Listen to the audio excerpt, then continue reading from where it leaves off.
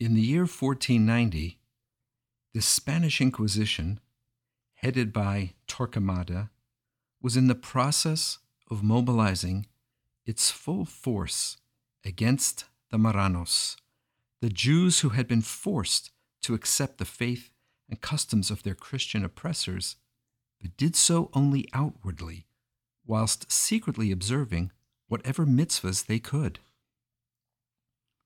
As Pesach approached, many of these secret Jews were planning to defy the dangers of the deadly Inquisition and its army of watchful spies.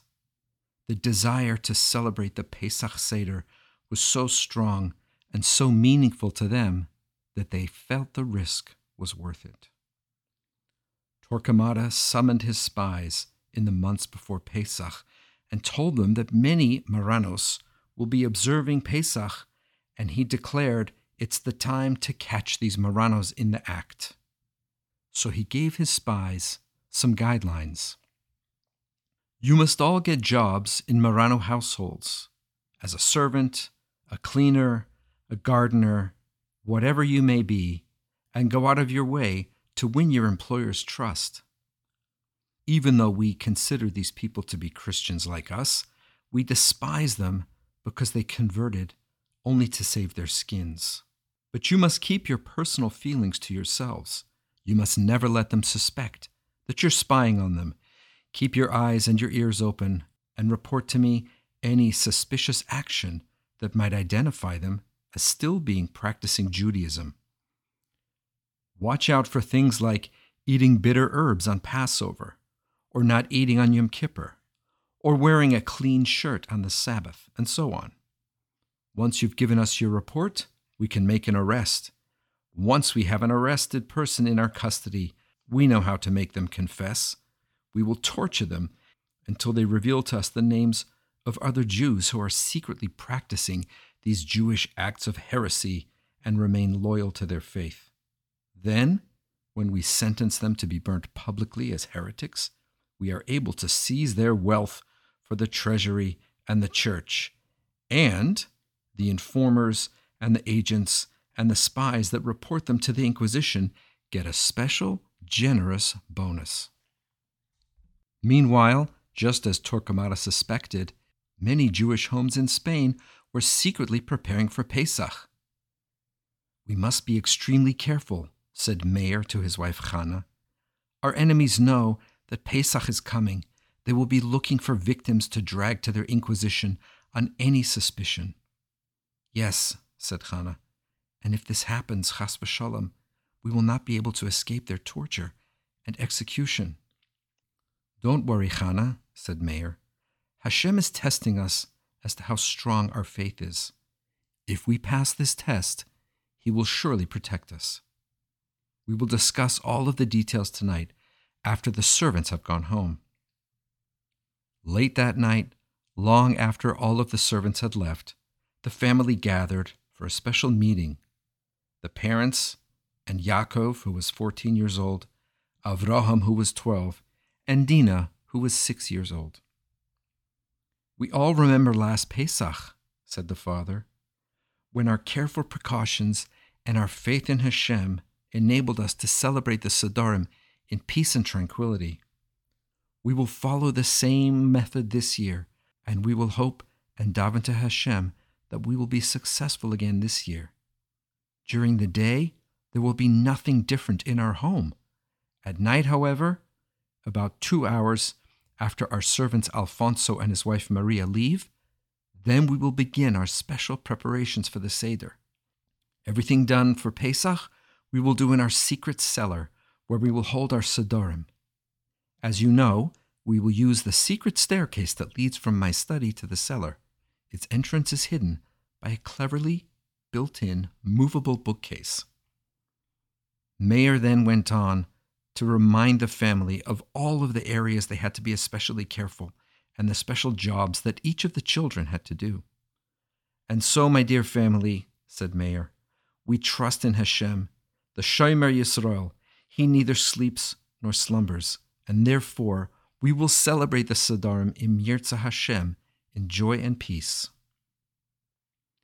The family would have been a little bit more apprehensive had they known that their servant Alfonso and his wife Maria were Torquemada's secret agents, and they were eager to betray their employers to get a rich reward. Alfonso had begun to spy in earnest on his master and mistress and their children, looking for any sign of being a secret Jew. But day after day passed with nothing suspicious taking place in the daily routine of the family. Pesach was just a few days away, and Alfonso was beginning to doubt whether his employers were indeed still practicing Judaism secretly. Then, one morning, he saw his wife Maria coming out of the house on her way to the market with a long list of vegetables to buy. Alfonso looked at the list. Parsley, celery, romaine lettuce. These are used by Jews as the bitter herbs at the seder. Maybe this is the break I've been waiting for. However, after he asked Maria about it, she told him, "No, we buy these foods all year long. These are not unique to this season." But his suspicions remained. He thought about it and decided that this alone was not enough to go to Torquemada and report the family as being heretics.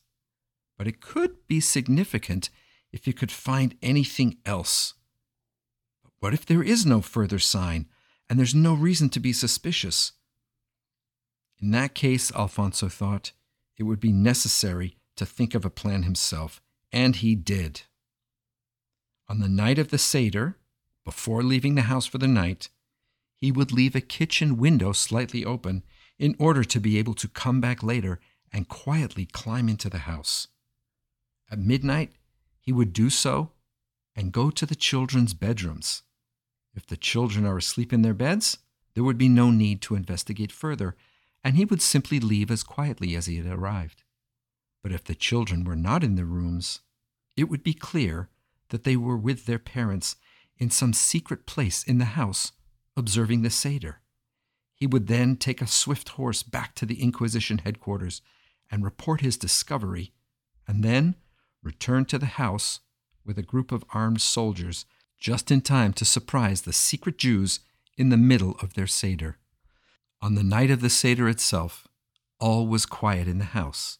When Alfonso eased himself through the window into the kitchen, he was so familiar with the layout of the house that he could move around in the dark without making a single sound. The light of the full moon shining through the windows made it even easier.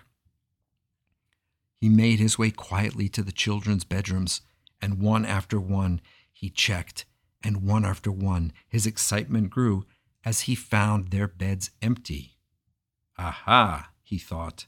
Somewhere in the house, the family is observing the seder. I mustn't waste a minute, thought Alfonso gleefully. I have to ride hard, but I should be able to make it to the Inquisition headquarters and back before they finish their seder.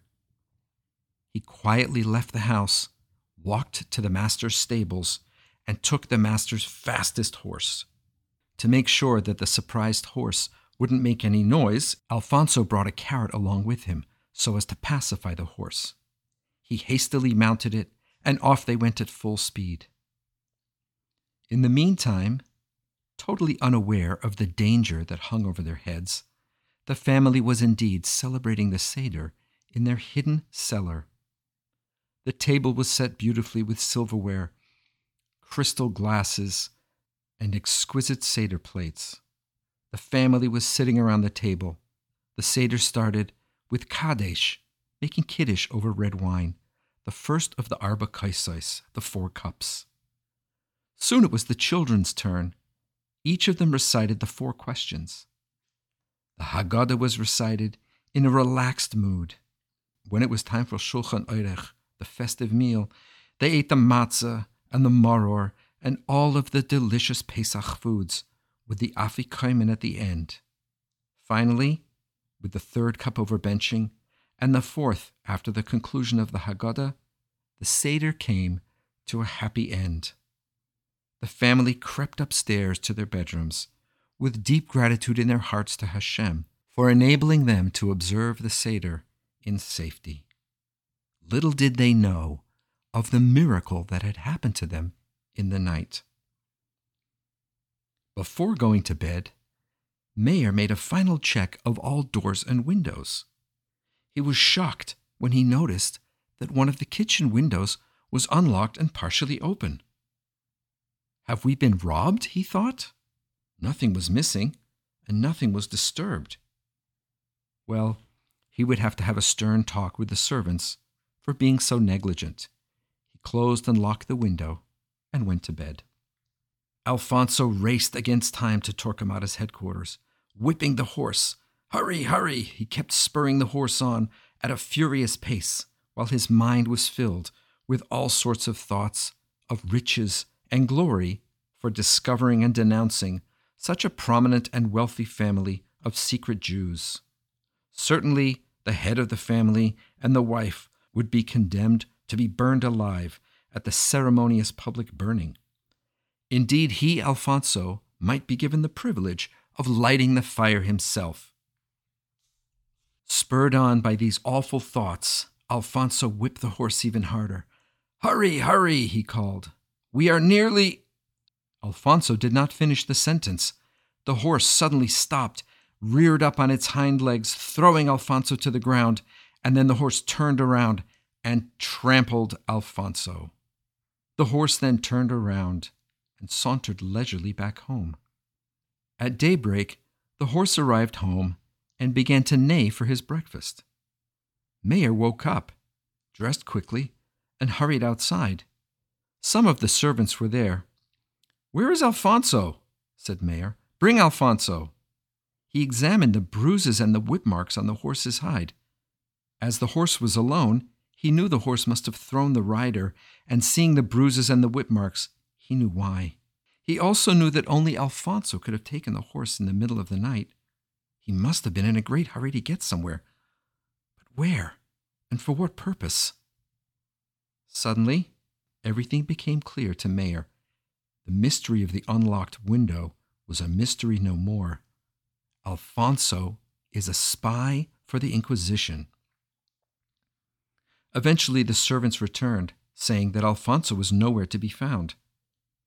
Meir called 2 stable attendants to take 2 other horses and search for Alfonso. Please hurry, said Meir. He may be badly hurt. How foolish it was of him to take my favorite horse and race wildly into the night. Meir went back to the house to wait for the return of the search party. Hashem, he prayed in his heart, please let them find him dead, with his mouth shut forever, and his evil designs dead with him. Meir shuddered to think what might happen if Alfonso was alive when he was found and able to tell his rescuers what he must have seen in the house that night. He must have our secret. He knows we are secret Jews. And please, God Almighty, do not let him take his secret to the Inquisition. Several hours later, the searchers brought back Alfonso's dead body. Was he breathing? Asked Meir. Was he able to say anything to you when you found him? No, senor. He was dead. It was impossible to tell whether he died from falling off the horse or if the horse finished him off by trampling him. Meir was careful to conceal his relief and instead pretended to be very sad, although inside he celebrated this wonderful news. The following night, the family sat down for the second seder. Everybody was naturally more relaxed than the first night. The strain and anxiety that often go along with the first seder were gone. But Meir was especially joyful. He had not yet told his wife or their children how they were miraculously saved from a disaster the night before when they were celebrating the first seder. The moment for sharing the wonderful news came when they reached the part of the Haggadah that reads, "In every generation our enemies rise up against us to destroy us, but the Holy One, blessed be He, delivers us from their hands." At this point, Meir began to sing the refrain from the Shir Shel Yam that Moshe Rabbeinu and the Bnei Yisrael sang after they crossed the Yam Suf. Sus v'recheve yirama v'yam. The horse and its rider he cast into the sea. Meir smiled as he saw the puzzled looks on the faces of his family.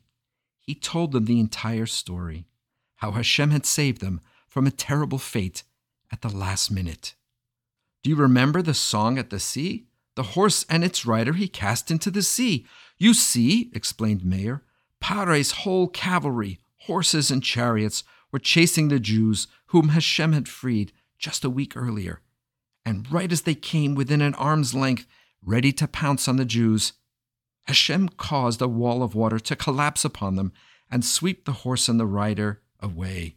And the miracle that saved us last night was just like the miracle at Kriyas Yamsuf.